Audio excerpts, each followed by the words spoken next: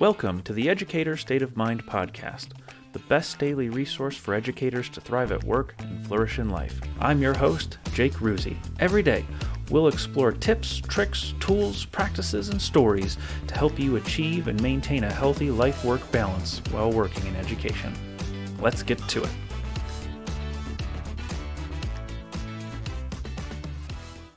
Today on the topic of focus, we are talking about the importance of taking breaks. I think a lot of us get stuck in this trap that in order to be productive and efficient, we have to be busy and constantly working nonstop. And it's just simply not true. In my opinion, it's just a result of poor work culture in schools and poor planning and poor policy. I think that we run into these issues where we are forced, because of the nature of our schools and because of the nature of education and the way that we do things, to think that we have to work nonstop for 8, 9, 10 hours a day or more, depending on who you are, without taking a break.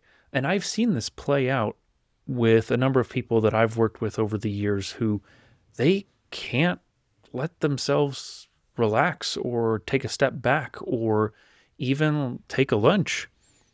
And now there are some real issues that we have with being short-staffed, not having enough resources to be able to provide supervision for our students and things like that. But at the end of the day, I think we really need to reassess what we're doing and be able to build in some times for breaks, because we're not able to work and be productive and be super, super efficient. We're not machines.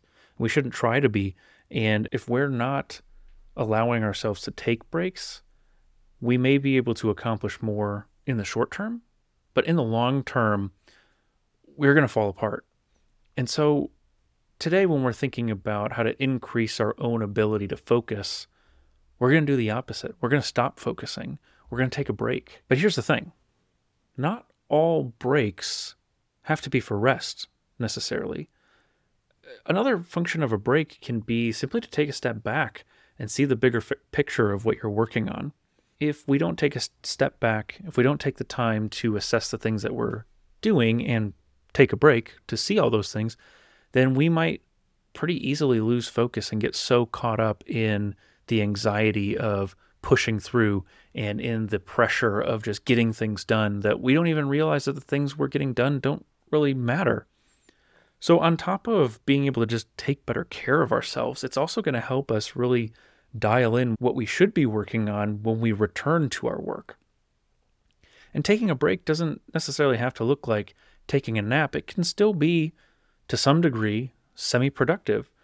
For me, an effective break can be taking some time to reset my office and my workspace. If it gets a little too cluttered, taking 5-10 minutes to just reset everything, make it look the way that I feel most productive. That's kind of a break. It's not necessarily the best break, but it's helpful. I'm not actually getting any work done during that time. I'm taking a break. But the function of it is it allows me to take a step back, realize that my workspace and my workflow has gotten a little bit messy and out of hands, and I just take the time to reset it.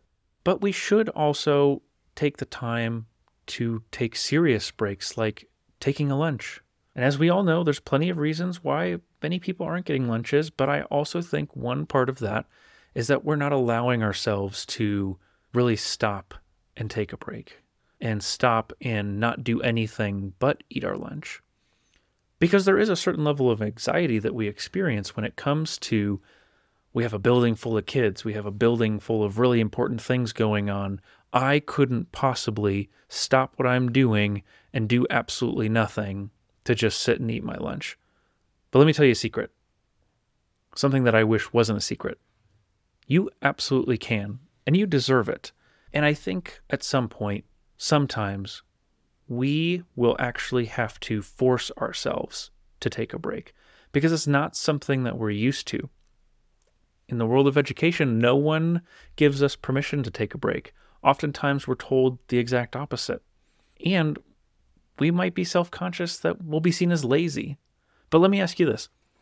Have you ever talked to someone who has made it 10, 15, 20 years or more in the field of education, when they tell you how long they've been doing it, do you think, wow, they must have been super lazy to make it this far?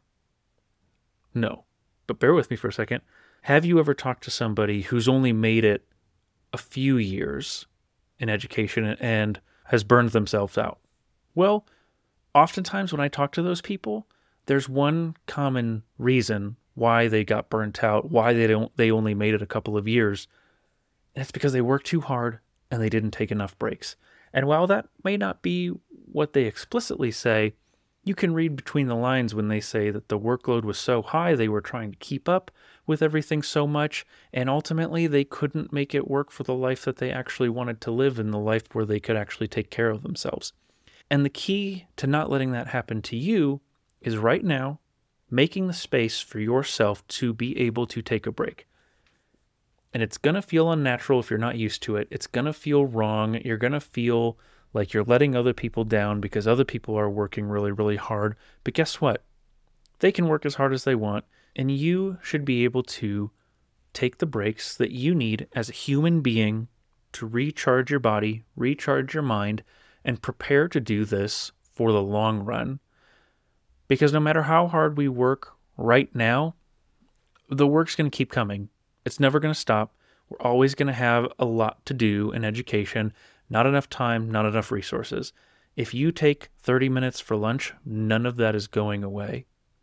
And some of you listening may have a very significant uphill battle with administration who doesn't believe the same things that I'm telling you, with colleagues who don't believe the same things that I'm telling you. And I just want you to hear, I'm on your side. I'm on your side that you deserve to take a break when you need it. And that's all I have for you today. Take some time for yourself. And thank you for listening. I will see you tomorrow. Thank you for listening to the Educator State of Mind podcast. If you enjoyed today's episode, don't forget to follow, rate, and leave a review. Your feedback is extremely valuable because together we can make this show the best daily resource for educators. And did you know that you can get involved with the show? If you'd like to learn more about being a part of the podcast, head over to jakeruzzi.com/podcast for more information. I accept submissions for episode ideas, sound clips to include in the show, and invitations for interviews. If you have something important to say, let's get it on the show. Thanks again, and have a spectacular day.